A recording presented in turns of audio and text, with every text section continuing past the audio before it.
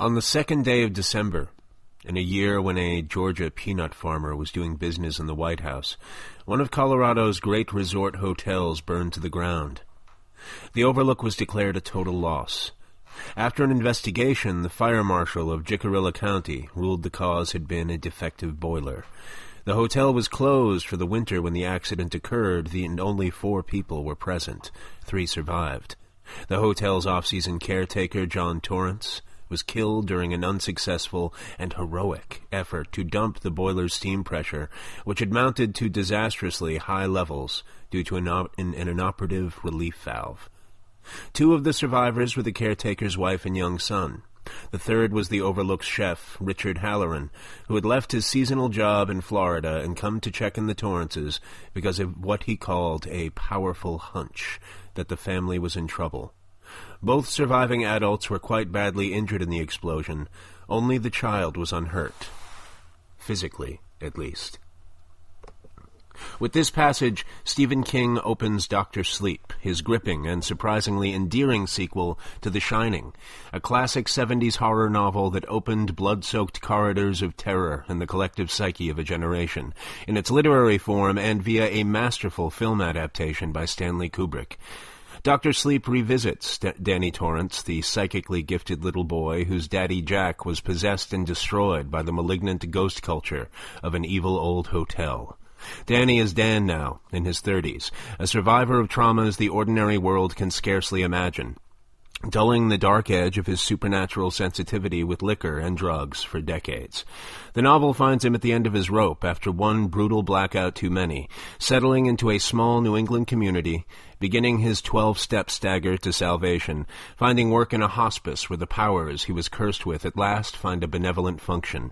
He conducts old folks into the kingdom of the dead with gentle understanding, like a shaman priest with his cat familiar.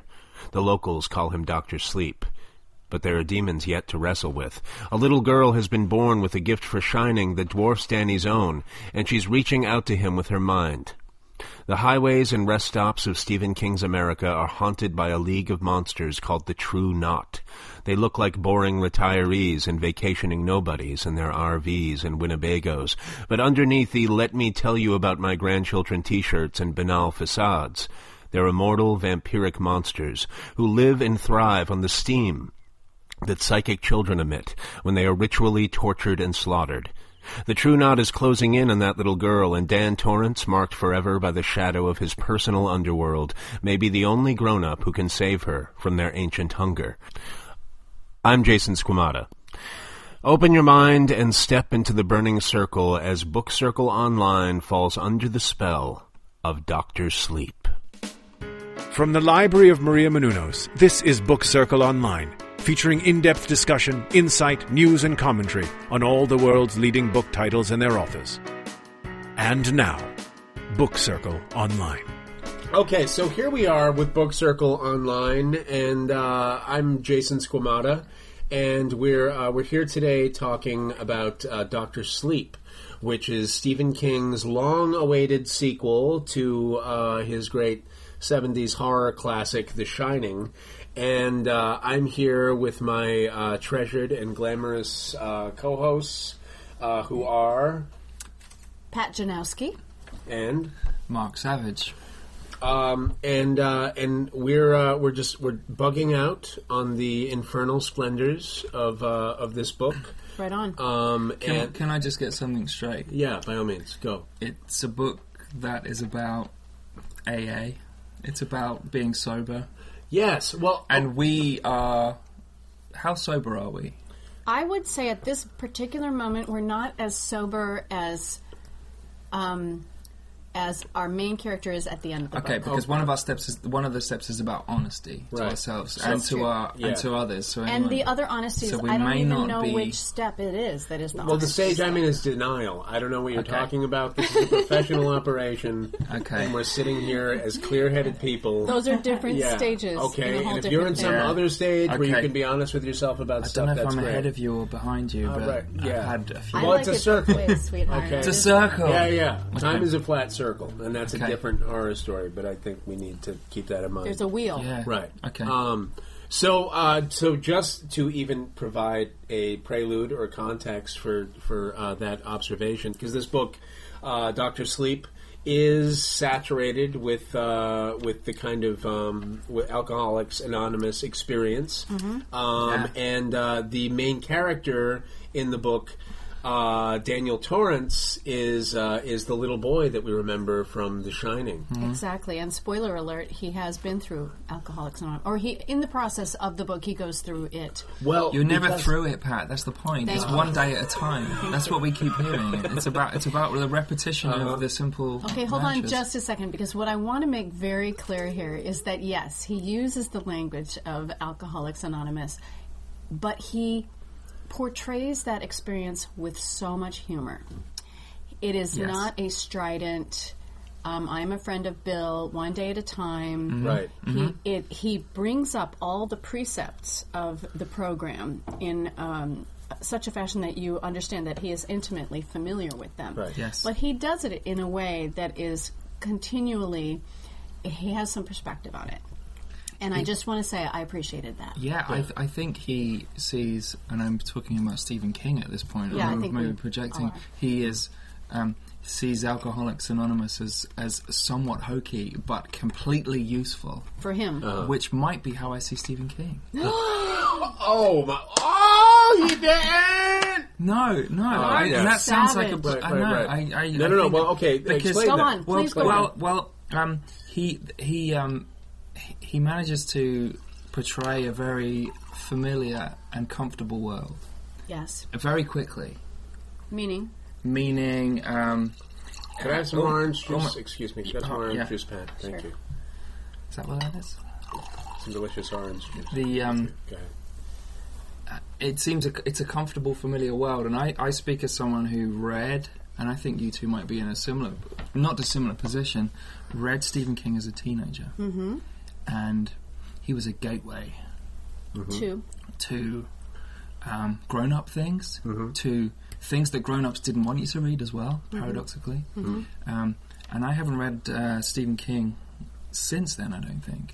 You know, I read some. I'm a little. I have a stunted growth theme throughout my life, or shall we say, late bloomer, and so I think I read him a bit later into my years than you did. That's but not, that's a bigger diss than what I said about Stephen King. Did I diss anybody? I'm just trying to explain myself. Oh, the wounds. You're misunderstanding me. Things are bleeding all over the place. Please. I know, continue. right? Yeah.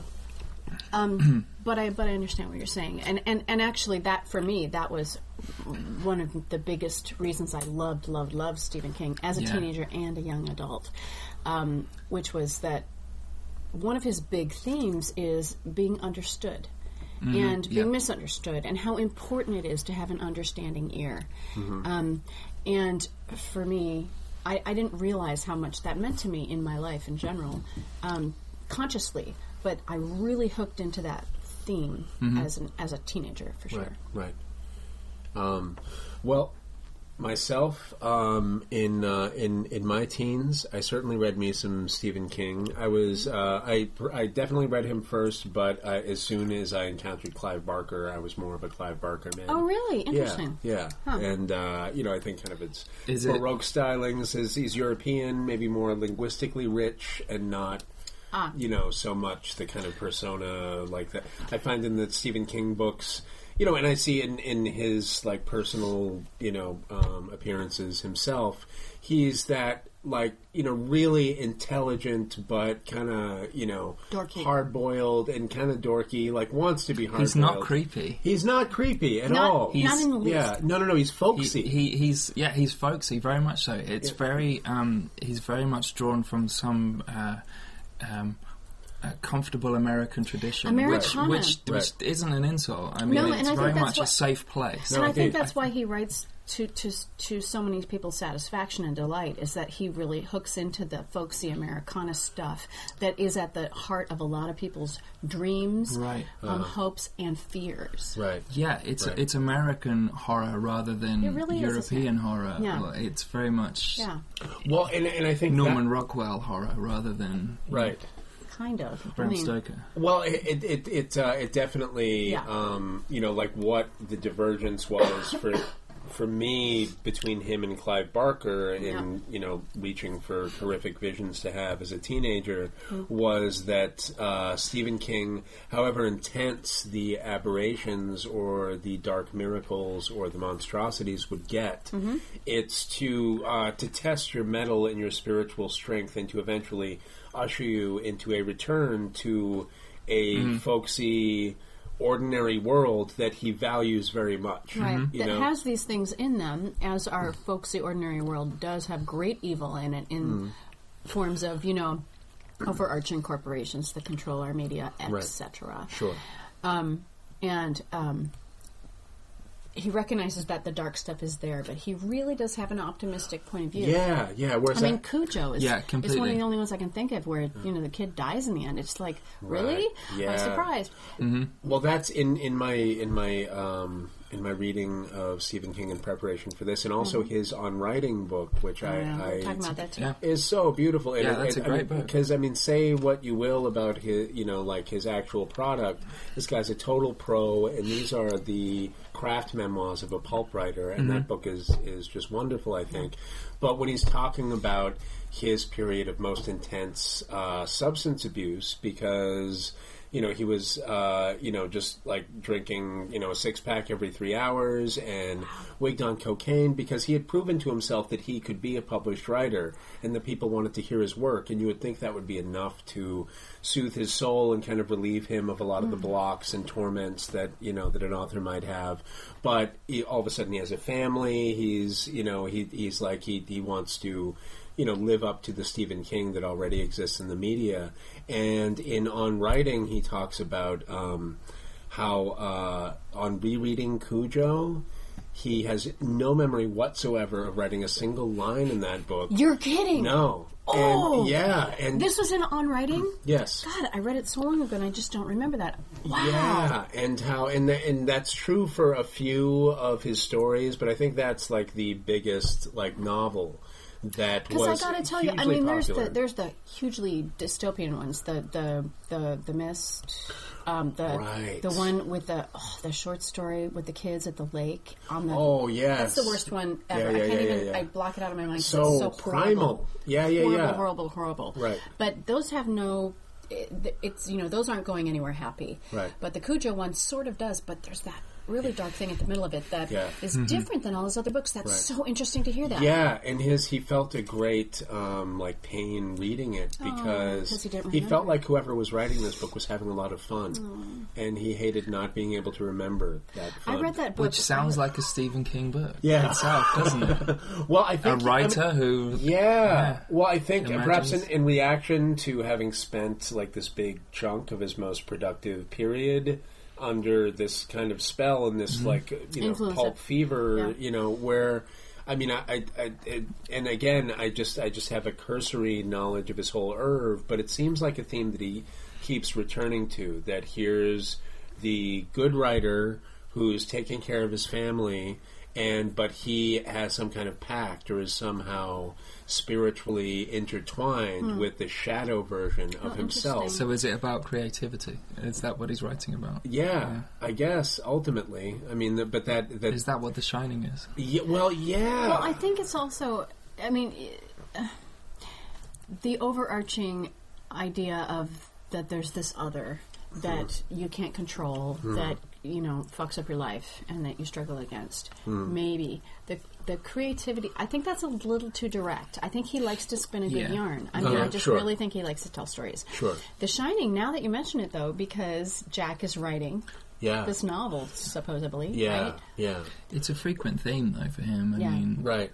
Well, but I think I've heard him admit himself, and I like to keep it centered on the work, but him admitting that that character, that Jack Torrance character, who's Danny's father, is one of his most autobiographical creations. Wow. That's where he was at when he wrote that. You could tell when he was writing about headaches and Excedrin in that book. Yeah, you read The Shining, right? And then he wrote about headaches, and he wrote about. It was either the hangover headache or the migraine. I can't remember which. Right. Where he described it as this. He pictured it was so intense to him. He pictured his brain matter, this gray matter, being galloped on by this giant horse, this giant steed, who would gallop on his brain and leave these hoof prints that would fill with blood. I mean, it was this really graphic thing. Now, I read this when I was 16. Yeah. And the only thing that would touch it was he would chew extra strength Excedrin, chew them. Wow. If you've ever tried, they're horrible. Bitter, Right. bitter, bitter. And it's so visceral Yeah. that I believe that. Yeah, no, absolutely, and I would say in general, and this is why, I mean, like, horror, like, as a genre, fascinates me. And even my favorite works in other genres kind of seem to be reaching, in my mind, to a horror place, where this is a genre of fiction. It's not classified according to its setting and its wardrobe, like fantasy books are, with your Yeah. wolves and your halflings, or your, wolves are real. They're not fantasy creatures, but you know Thank what I you. mean. Yeah. Correct. Werewolf, like just the elves and hobbits and whatever, but, it's not about, spaceships. It's not aspirational. It's not presenting you some kind of No, and they're- ideal Right, right, right. universe. And they're not dystopian futures either. Many of them, they're Right. withstanding. Sure. They're about today. They're Right. about worlds that we live in. And it's so immediate because this, like horror as a section, going to a section in a bookstore or on a website. Let me look at the horror books. Let me look at the books that are going to interfere with my viscera and stick imaginal fingers into my guts and make me feel physically weird. Let me, something, I want to be entertained by something that will ultimately make me uneasy and make me afraid of to go in the water. I want to read something that will make me afraid to go swimming, or something that will make me afraid to play with a dog, or something that will, make me afraid of my own dreams or the thoughts in my head, or a big empty hotel. 2 questions. Yes. Why do you want those things? And secondly, do you have those things already?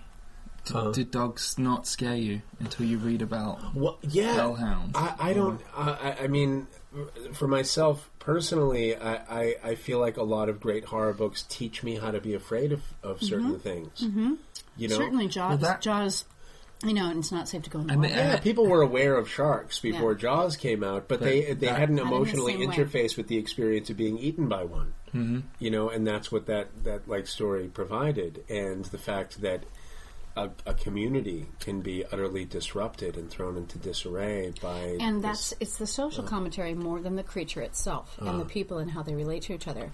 And, I mean, can we bring that back? As you were saying, Yes. you want your horror novels to do that. What did Dr. Sleep do for you in that regard? Okay, for me... Personally, I must admit I have not read The Shining in its entirety, but I had a profound connection with the film as a child,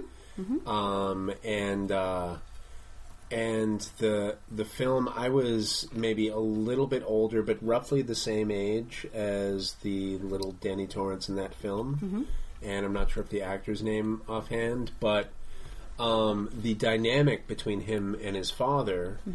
And in retrospect, it wasn't that dramatic, but at the time, as a child, I totally related to that dynamic. Wow. Did you see The Shining when you were that young? I did, yeah. Oh, wow. Yeah, I saw a lot of things, because my parents were involved in their, psychodrama, and were not maybe You were left to do watching your the own thing. gates. Yeah, which I'm thankful for in some ways, but in the sense that I could see my father going a little bit really stir crazy in his relationship with my mother, and not knowing how to get out of it, and just kind of acting out. And so the experience... So you really connected with that. So you did need art to teach you the parameters of fear in some way. Yeah, well, how to deal with this, because my mom would be working during the day, so I'd be stuck with this kook, during the day, and not in a vast, empty hotel, but the house felt like that at times, because all these spaces that had been informed by... my mother clinging to me even more tightly as she becomes estranged from her husband, and so So identifying with that character like so completely of that little kid, and like returning to him in this book as a messed up adult. How did that feel to you? I just like I needed so little setup for me to want to just throw my arms around that guy and just hug him. Yeah. And I don't think, except, perhaps momentarily, fleetingly over the years, I don't think I've sunk as low as this character has. But also what I responded to, because I felt like as a kid, just in terms of the things that I was interested in, I was for all intents and purposes seeing ghosts. And because everything that I cared about was not real. And I was in an environment where everyone was trying to elbow me, despite the fact that all the people who cared about real things had, were not happy. Like no one was providing me a good example. Well, if you just buckle down and, keep your nose to the grindstone, you could have all this. Yeah. No one There was nothing that you wanted that you saw, right? So that is that why they do it then? Yeah, I guess. I know. Yeah. So it was for you. Right. Did you find yourself then thinking, oh, well, I'm, at least I mean... Yeah, no, I totally connected to the fact that he would become a drunk to blunt his sensitivity to a teeming, hyper-vivid universe. Sure. That he had, sure. Yeah. Interesting. And because, again, it's like, in The Shining, we're led to understand that many people have this gift. They go into it more in Dr. Sleep. Right. But, what is it for, exactly? And in Dr. Sleep, as he goes through, as he's rambling and just trying to run away from all these voices, because it seems like the only purpose of this gift is to freak him the fuck out. Torment him, yeah. But when he finds a purpose that he can... in this hospice, when he's at the other end of some sobriety and he can sit with people who are dying and he has this personal connection to the beyond and lead them into the beyond, that was just really resonant and poignant to me. That I love those parts of the book actually. For any artist, the idea, why do you do what you do? Why is that? Why is this important? Because our society focuses on everything else. Right. This is a thing, and I can totally see that being a resonant idea for you. Yeah, yeah. Sorry, Mark, I interrupted you. No, he repeatedly says at different points he's doing something small in a small town in nowhere. And he keeps saying, Is this enough? Is this better? And he keeps saying, yes, this is better. This is enough. This is, and it's such it's a paltry existence. But what King does really well in this book is make you realise that those small things, having a job, having a couple of people that trust you, and know you're going to show up for work and do something that can be. A life. Huge. Yeah. That can be beyond your wildest dreams at a certain point. Well, it's not pathetic, and there's something. And that's as teenagers when we related to him, wasn't there something in that? I mean, I'm not saying this book, but his validation of what you think and of who you are, and that somebody understands you and that you understand somebody. It's small, but it's everything. Yeah. And it just seems like an extension of that. Yeah. Yeah. I can see that. Yeah. Yeah. Well, I mean, the appeal of this shining concept. I mean, some of my favorite parts of Dr. Sleep, and it actually makes me want to go back to The Shining. You should read The Shining. It's I think my favorite. No, really. Yes. No, I must. But the kind of accounts of what people with telepathy go through. And how it changes their relations to people, and reading those parts of it made me realize what I love about horror fiction, apart from just that visceral interface where rather than just having my intellectual vanities flattered, oh, I get that, I understand, right. That it's reaching into my guts and tugging.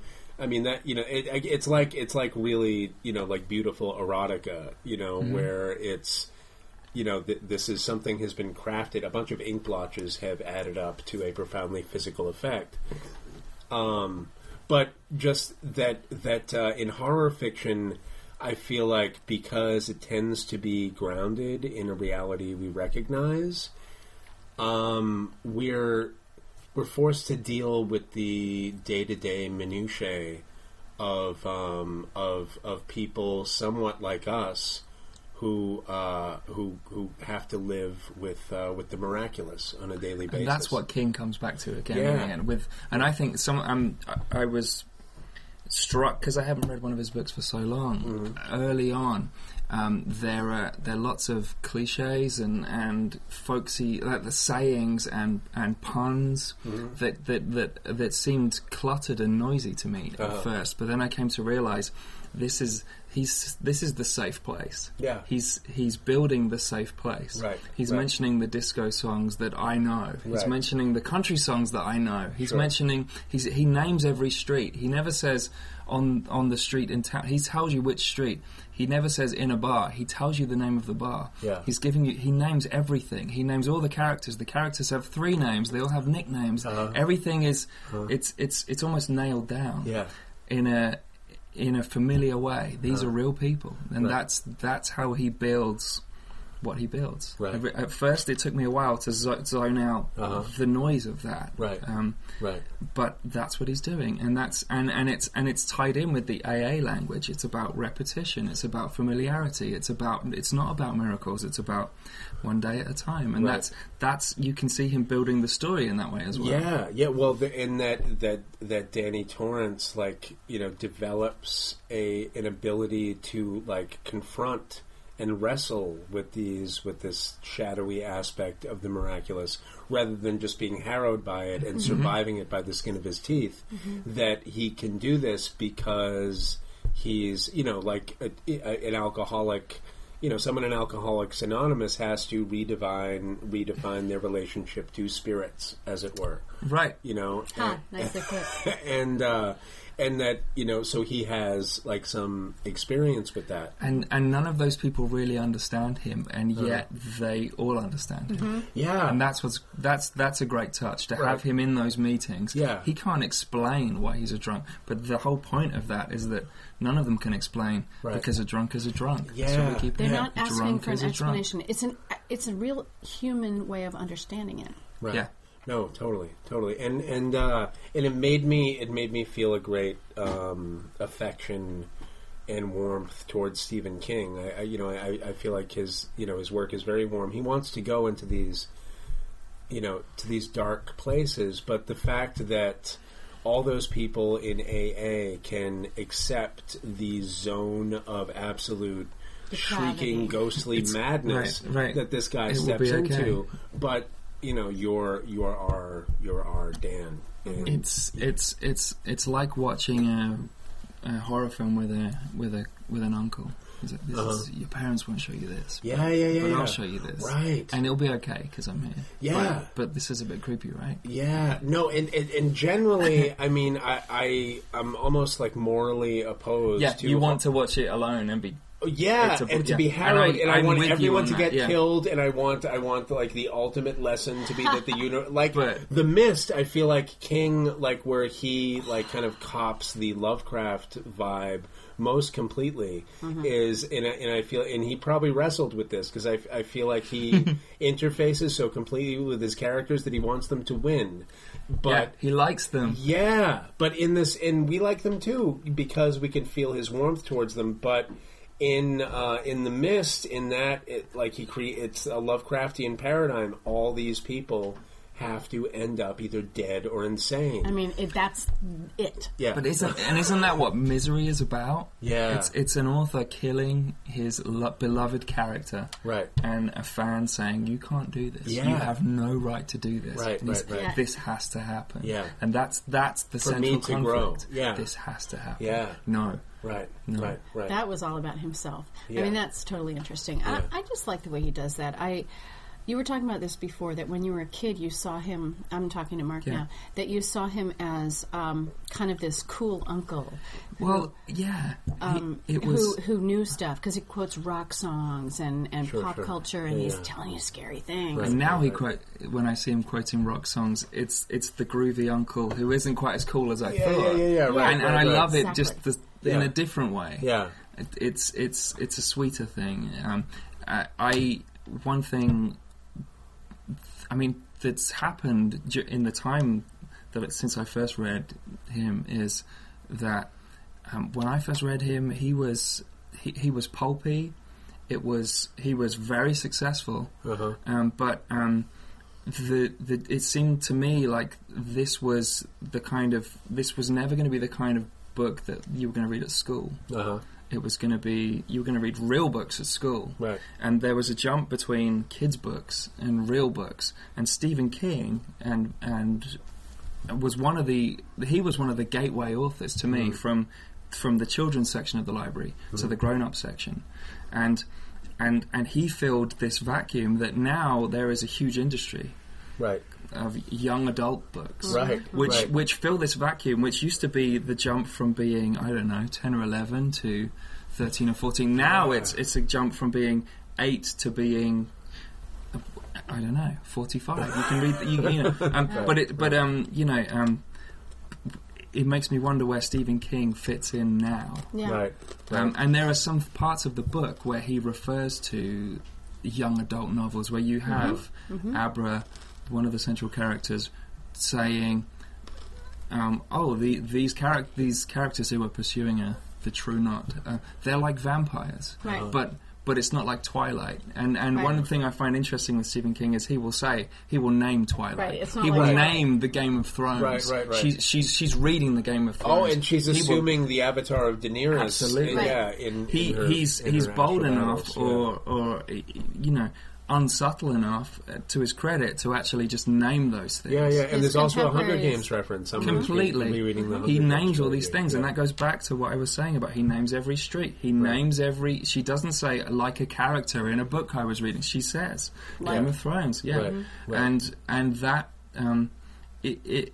He's plugged into pop culture to the point where if you read this book in 5 years' time, it might seem like an artifact in its pop cultural references. Right. One thing I really liked about this book that I found, I had in my mind this impression of how he wrote and what his books were like, because it's been a while.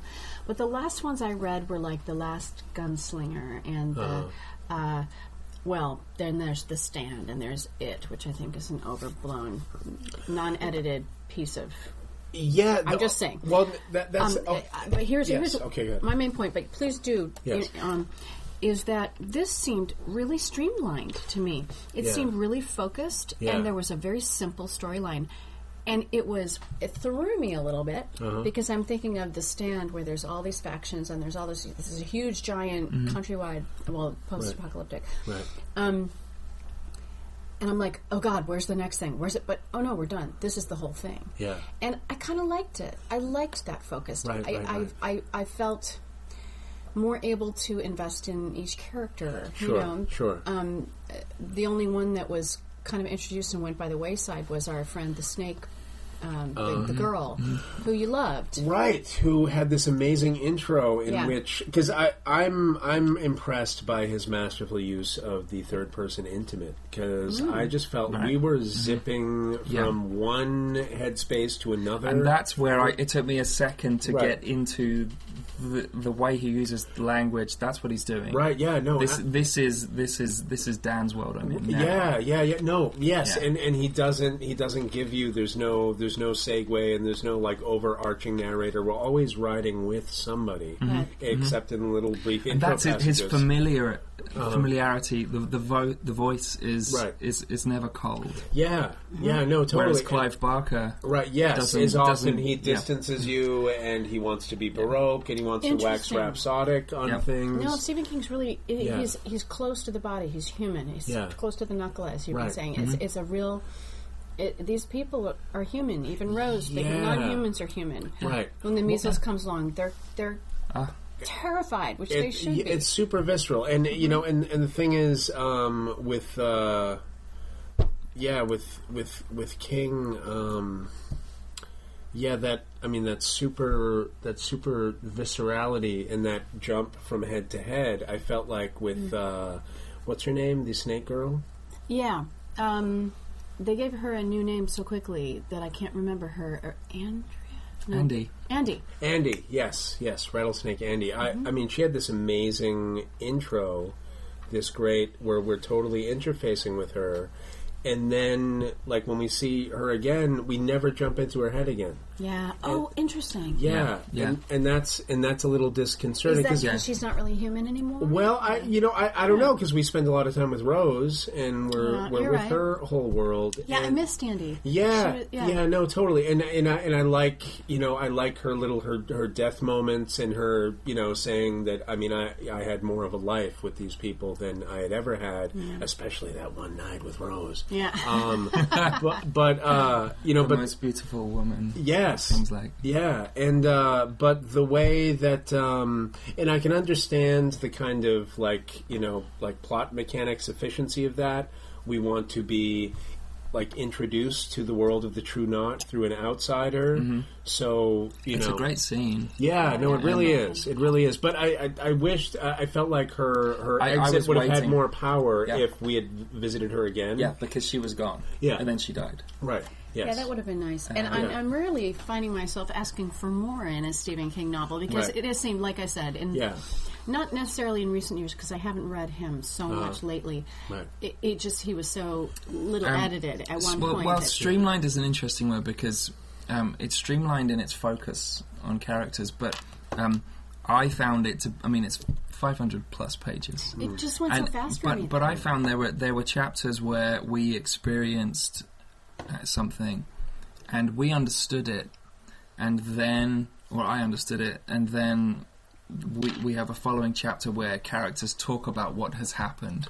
He explained it somewhere. Right. Yeah, which I felt at first frustrated me, and at certain points felt completely perfect because you want these characters to have a moment where they go, what the hell? Right, right. You did this, didn't you? Yes, I did. I thought you did this because I can tell. Yes, I know you can tell because I can tell too. You need a certain amount of that. And then it tied back into me with the AA and the whole idea of the repetition, and we need to keep restating these things. We need to position ourselves on that's how we understand what's going on. Right. That's how we deal with our lives. Yeah. And so I saw that that worked for me as a metaphor. It might not. That style might not work for me in another context. Mm-hmm. But intentionally, within this book, I see what you're saying. It could have been an intention. I mean, it could have been on purpose that he did that.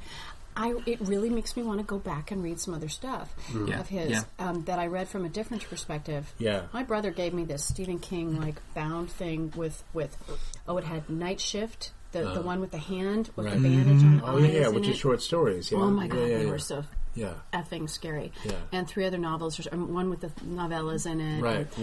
What was the different seasons? And different seasons. That had the novellas. The book that was the basis for the Shawshank Redemption. The River, Rita Hayworth, which was the basis for Shawshank Redemption. And The River, which was Stand By Me. Oh, right. Yeah. That one, and then Apt Pupil, I think, was one of them. Oh, right. Yeah. Anyway, and then a novel. And it was, like I said, as a teen, I couldn't believe my brother had given these to me because this is my brother who didn't like me, when I was a kid. But it was just exactly what I needed at that time. Right.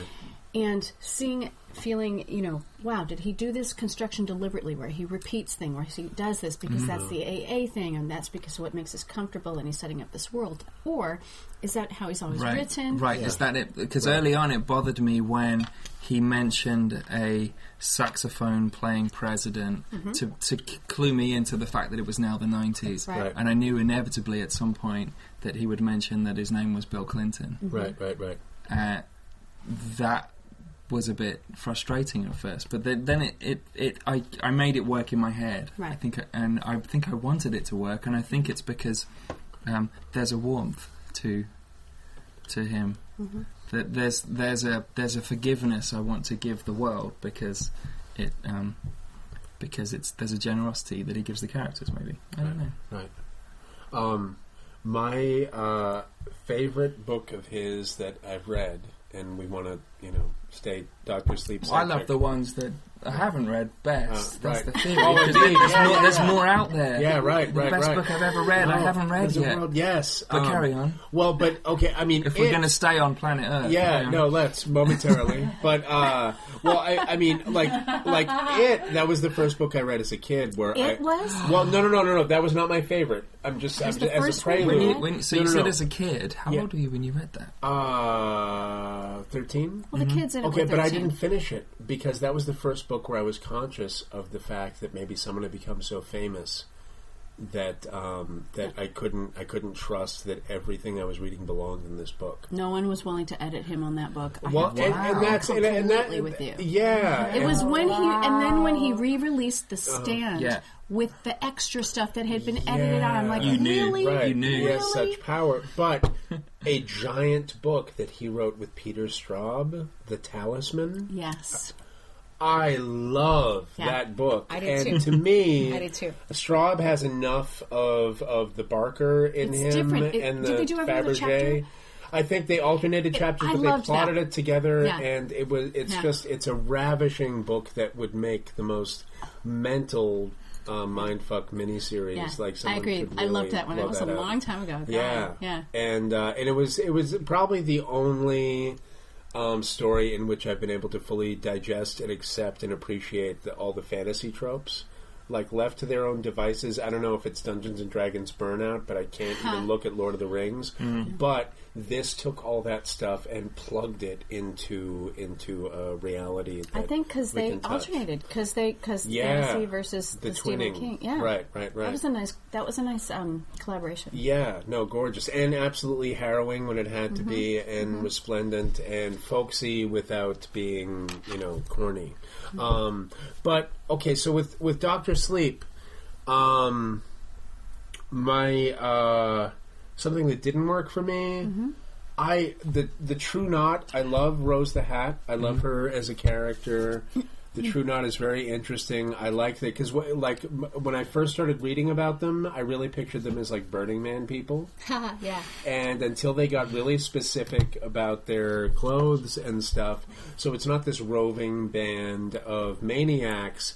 It's all these like ordinary, Which sort of is people. brilliant. Well, Yeah, ordinary yeah, The looking. totally. ordinariness is It's brilliant. the banality of evil. Yes. Right? It's you Yeah. don't see They them. have to be unseen, so they have to look like regular Right. RV people. you Sure, keep saying. sure. And it's almost like the Stephen King MO versus the Clive Barker MO, Yeah. where Isn't we're it? not resplendent in our gothicness. No, and we're we not, are like, an fun. old guy Yeah. with cataracts and a cane who just happens to be able to locate you wherever you are. Yeah, But yeah. they, apart Yeah. from her, Uh-huh. they kind of just fell away. They They weren't were scary. they were never to me Really a fully like a drawn. potent I threat. never really Yeah. felt like this was one of my problems. Maybe I never really felt like Dan and Abra were under threat. No. Yeah. I felt like they were stronger Yeah. than Rose. No, There I- was, villain. there was Yes. one point for me, and it was when she had left Emma's house and walked to her own. Yeah, that's a and good the, scene. And the crow we didn't know. Where's the Oh, crow? Crow right, and we kept right, getting right. this message. Yeah. Where's And the he crow? had, and I thought for sure he Where's had the crow? killed Billy, but thank God he didn't, because I like Billy. He's so Yeah. cute. And then that's the only point I was really scared for her. Yeah, There, I can there agree was with one that. point, yeah. but the rest of it, But they then- seemed to have the upper hand, didn't they? Now we're going to go here Yeah. for the Yeah. showdown, and it's going to be tricky, but we are Well, deliberately going here for and the that's the showdown. thing, because I felt like Dan had already faced in The Shining Yeah. the most The worst. terrifying, and horrible in his situation. drinking. Once the only times I was worried were when he threatened to have a drink. Yeah, because yeah, then yeah. then he's going to lose control. Yeah. Right, While right. he has some kind of control and he's talking to He's Abra, we're on it. okay. As Yeah, long- and yeah. they kept doing that Right, until right, we're right. okay. Right, Yeah. right. And they kept explaining themselves to the other people. Yeah, who the seemed way to they brought in the dad understand. and the mom, it was good because you want them to be in on it. Yeah. But on the other hand, it kind of dilutes the. It does, fabulousness of it all, doesn't yeah, it? and there were, I think, a few instances, and especially with them, where they were just too functional. They were just too Yeah. ready I to agree. say. Okay, so everything that I know about the laws of nature and physics and It's and, gone. Yeah, What does okay, everyone no, want for lunch? Right, yeah, no, Yeah. totally. Okay, well, all right, well, I'll pack you a lunch. Okay, so you're going to put my daughter in danger with these psychic vampires. Well, Right. I guess we have to. All right, so let's all get Yeah. together and, They were you pretty know. cool. Yeah, and that's... Yeah, Well, the then again- the last third falls into the showdown with the bad guys. Yeah. But then again, Ah. Jack Torrance was her father. So she has The Shining a little bit. Right, yeah, and I'm she still not has- sure how I feel about that reveal. What was You know? interesting to me Like, about that was yeah. that the actual fact of it made me groan somewhat. But that's what a groan sounds like. But the way in which it was set up with, I mean, she calls him Uncle Dan Yeah. throughout. Yeah, and so no. then, okay, Right. that's her with The Shining. Yeah. Okay, so there are instances of The Shining that are not noticed by Right. the person who has The Shining. That I enjoyed. But that started when she was a baby, and she cried all throughout the night when the 9/11 So he thing was told us happening. from the Sure. beginning. Yeah, yeah, Well, You I know this didn't. is.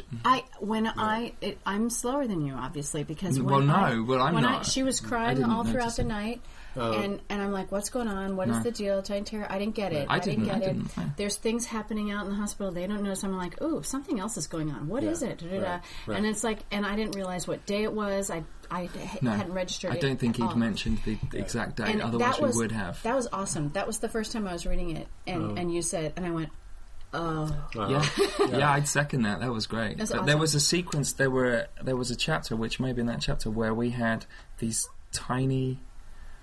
It was jumping around. Mm-hmm. These tiny moments that really ratcheted up the pace. Yeah. That really was just giving us so much information Right. that really, suddenly we were accelerating. Because he was it was when he came to town that she was born. And we know this only, really in cement when he gets his 15-year chip and she turns 15. Yeah, right, which is at the end. Right. Right. But, that has all happened at exactly the same time. Like making us care enough about fictional characters so that we want them to be okay is a testament to the artistry of someone like Stephen King. Yeah. And to me, and he does this himself in many stories that are probably the ones that really stick with me, but to me, like the great horror books in general, will take us to that place and then fucking kill them anyway. Yeah.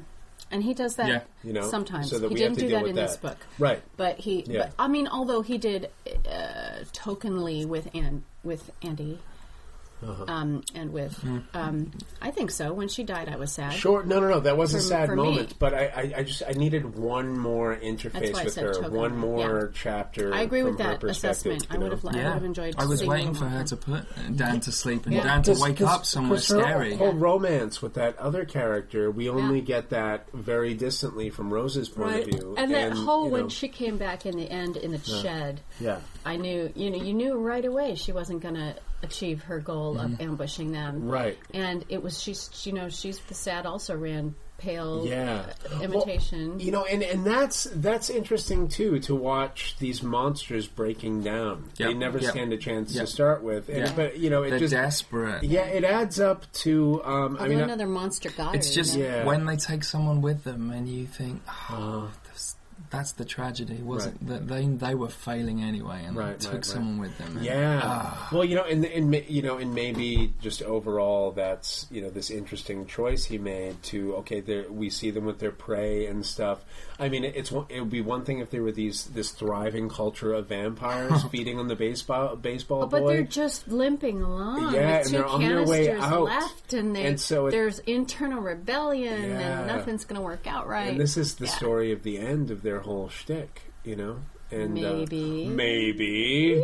Ah, Dr. Sleep, 2. Abra Rises. Yikes! Yeah, no, we're totally set up for that. But haha. But so the ending. The ending. Again, you thought, Jason, you were saying earlier that you thought the last 40 pages they were going to go to Colorado and there would be this huge, like, apocalyptic, the whole world would explode. all the callbacks to The Shining. Yeah. Right, this is going to be the worst place to go, but we have to go there. Right, yeah, no, because I felt like, to me it would have redeemed the kind of, like decay and lameness of the True Knot as the Nemesis if they were merely gateway beings to a whole cosmos of evil. Worse. And that's what you suspected. There would be a whole cosmos under there. Well, yeah, because to me the scariest moments, the straight up scariest moments, were at the beginning of the book when he's having to figure out how to lock up that decaying witch woman in his bathroom. Yes. He's a little boy, and he has to figure out. Is that this because kind of, you know what she looks like because you've seen The Shining? There's some of that, but also You've kissed that corpse. I have. Yes, I have kissed that corpse for all intents and purposes. But also that he's out of his depth, and he's still trying to figure this out. And that whole thing scared me. But he's also given a simple way to figure it out, which works. Yeah. And there was no crack in that. There's no way. There's no Although point at that the that end- box. No, at the end he opens up a box. Okay, Right. He does. True.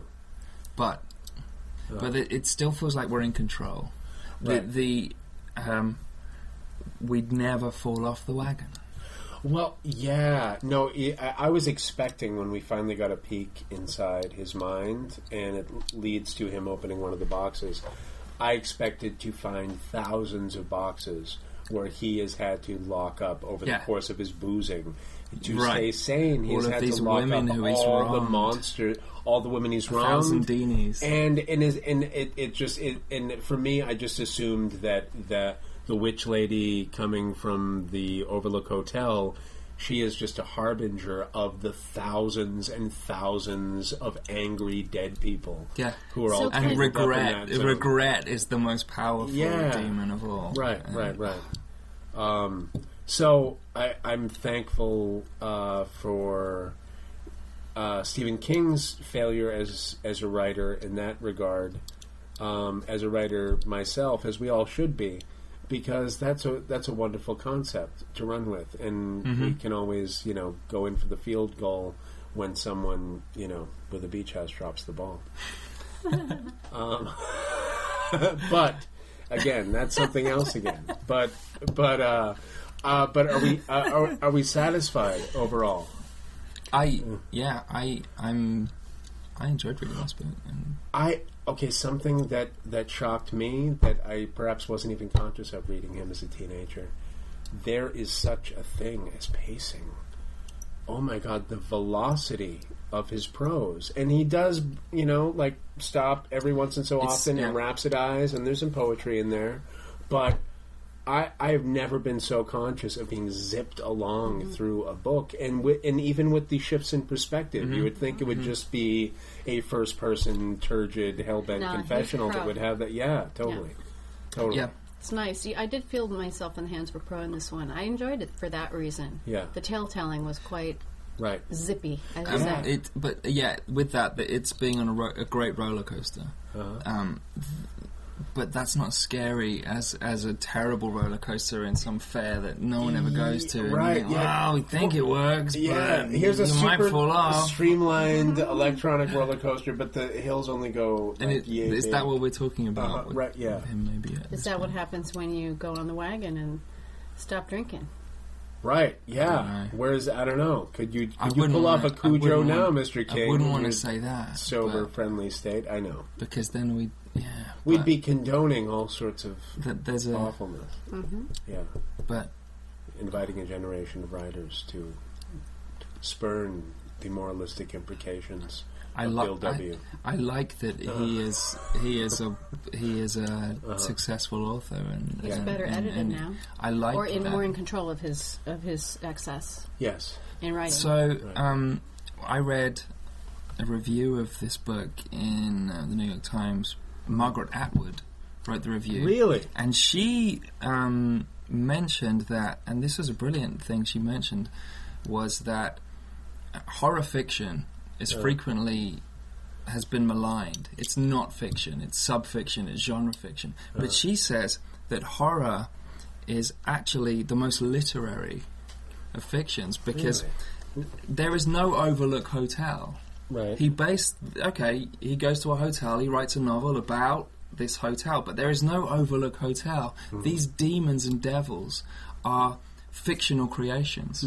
And she said it's the most literary in that you have to invent this stuff, but also it's the most literary in that it refers to other fiction more than any other genre, because Stephen King has clearly read Poe, he's clearly read Lovecraft, he's calling upon these things, which I thought was a really interesting thing to say, and it goes back to this idea of being a teenager, and he's a pulp writer. And now he's a proper writer. What changed? Did our perspective shift? Did our culture shift? It clearly shifted somehow to accept that pulpy writing, which encapsulates so much stuff at this point, is legit and serious, and also populist. Well, I think it's perhaps the same cultural current that has taken Philip K. Dick from the gutter into some kind of literary understanding. Knighthood, frankly. Yeah, basically, like American knighthood. What's interesting is, The Handmaid's Tale on. Well, there's an interesting point where, when we were teenagers, King was. There was something transgressive about him because of where he sat in our consciousness anyway. He doesn't seem transgressive now, partly because he's a very successful author, but it doesn't seem to me that teenagers working in a bookstore, that teenagers are saying, "Where's Stephen King?" Right. They're saying, "Where's Hunger Games?" Yeah. Which is not tucked away in the secret corners of the bookstore, but I don't know that Stephen King was at the time, though, either. I think he was very popular at the time. Popular, right? But there seemed to be a problem somehow. It seemed to be there seemed to be a danger attached, and this might be just my thing. There seemed to be the teachers will say, "Well, you're reading a book, that's good, but could you read a proper book?" It didn't seem like he had his due as a proper author at a certain point, even though he was selling millions of books. It seems like now, if you took in a Stephen King book to school, that's a proper book, compared to The Hunger Games, which I don't know. Is he more of a proper writer? Does this stuff even matter? Do I even care? Well, but I think it's because of that thing, maybe, of him being known mainly as a horror writer, with maybe when we were kids, him having 10 or 11 hardcore I'm gonna rip your fucking eyeballs out kind of horror novels under his belt, right? And so to go into school where they want you to read Silas Marner or Edith Wharton or E.M. Forster or Real something. Stuff. Yes, about you picked 3 great examples. Right, yeah, where the abiding concern amidst all the frippery is who marries who and who gets the money, and and you're coming in compulsively behind the cover. Where's of the E.M. car Forster that kills book. people? Yeah, where's the car that kills people? And to rock and roll tunes. Yeah, to rock and roll tunes. And does this character, will him getting laid keep him from, begging the demon, Cadillac to grind up the bones of his enemies? Right. So it's, it's dirty. Is Stephen King now, is he like the Rolling Stones of genre fiction in that? Yeah. In that he used to be dangerous and now he's safe. He was. You'd warn your children against him, but now you will take your children to read him, and so you don't want to listen to. You don't want to read that puerile teenage stuff. You should. This is the canon. Well, as much as I would like him to get scarier and scarier and scarier and sleazier and sleazier, I think he's superior to the Rolling Stones in a way that he seems to have matured, and he's not addressing just his old concerns he's not as just an playing the older greatest man. hits. No, Yeah. and I wouldn't say that he was either. I think that's one of the great strengths of this book, is that it really, I mean, it takes this classic that he wrote, this is a trope of what I'm about to say, and it gives you, well, now what happens 40 years later? I mean, it's a hard thing to do, because, I mean, so often with sequels, I roll my eyes, like, have another idea. Right. But to someone like Stephen King, who's had his fair share of ideas, you think, okay, go with it. Explore this, and that's maybe a legitimate thing to do as you've matured as a writer, as your audience has matured as readers, as times have changed, as you've gone through these things. Because he clearly relates to Danny now. Right. Whereas in a way before that- he related to Jack. Right. Yeah. Interesting. Yeah. And that's what happens after 35 years. Right. Yeah. Yeah. And I've gone the other way, where I related to Danny And watching now The you're Shining. And now You are Jack. No. Wait, what are you doing with that axe? Oh, God. Jason! Ah! Jason! Here's Johnny. On that note, On that note, anyway, okay, this I feel like has been a marvelous and very respectful and adoring discussion of Dr. Sleep by Stephen King. And I am Jason Squamata for Book Circle Online. And if you were interested in sending some comments or putting your 2 bits in as far as these discussions go, you can reach me at on Twitter at SquamataPod. That's SQUUA. I'm sorry, what? SQUAMATAPOD. And you can friend me on Facebook, Jason Squamata.